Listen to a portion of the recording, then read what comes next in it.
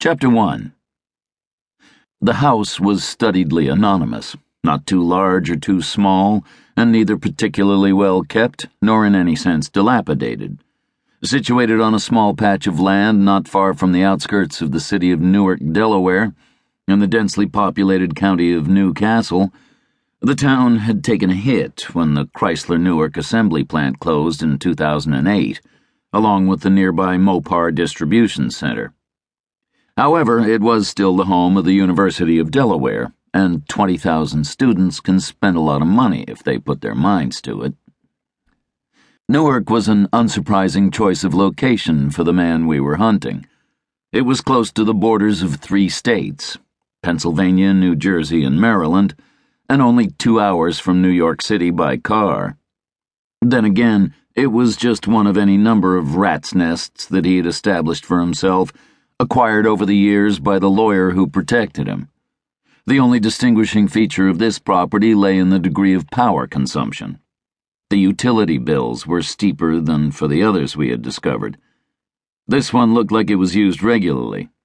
It was more than a storehouse for elements of his collection.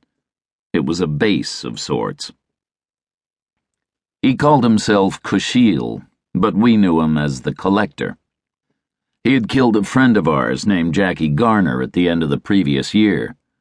The Collector would have called it an eye for an eye in his version of justice, and it was true that Jackie had made an appalling error, one that resulted in the death of a woman close to the Collector. In revenge, the Collector had shot Jackie down without mercy while he was unarmed and on his knees. But he had also made it clear that we were all under his gun now. We might have been hunting the Collector for what he had done to one of ours, but we also knew that it was only a matter of time before he decided we might be less of a threat to him with 6 feet of earth above our heads. We intended to corner and kill him long before it came to that. A light burned in one room of the house. The others were all dark. A car stood in the driveway, and its arrival had alerted us to the possibility of the Collector's presence. We had placed a dual wireless brake beam alert system in the undergrowth halfway up the drive. The system was timer-based, so an alert would only be sent to our phones if the 2 beams were not broken twice within a 10-minute period. In other words, it allowed for deliveries, but a vehicle that entered the property and remained on it for any length of time would trigger the alarm. Of course, this assumed that the Collector would not arrive on foot or by cab, but we figured he had too many enemies to leave his escape routes to chance, and he would keep at least one well-maintained vehicle. A windowless garage stood to the right of the house, but we had not risked breaking into it when we first discovered the existence of the property. Even planting the little wireless infrared transmitters was a calculated gamble, and had only been undertaken after a sweep of the yard revealed no similar alarm system beyond whatever was used to secure the house itself. "What do you think?" said Louis. His dark skin caught something of the moonlight, making him seem even more a creature of the night than usual. He wore dark cotton trousers cinched at the ankles and a black waxed cotton bell-staff jacket from which all of the buckles and buttons had been removed and replaced by non-reflective equivalents. He looked cool, but then he always looked cool.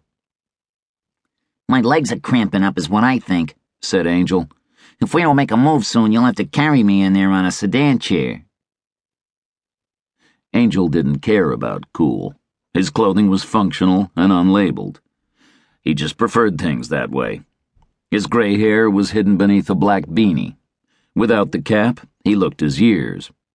He was older than Louis and I, and had grown quieter and more cautious in recent times. Mortality shadowed him like a falcon mantling its wings over dying prey. We squatted in the grass by the side of the road, Angel to my left and Louis to my right, each of us armed with a suppressed Glock 9mm loaded with subsonic ammunition. We'd lose something in velocity, but if we found the Collector, we'd be working at close range. There were properties to the east and west of the house, and the area was quiet. We didn't want to bring local law enforcement down on our heads by replicating the sound of the gunfight at the OK Corral. All 3 of us also carried Russian-made anti-fog gas masks.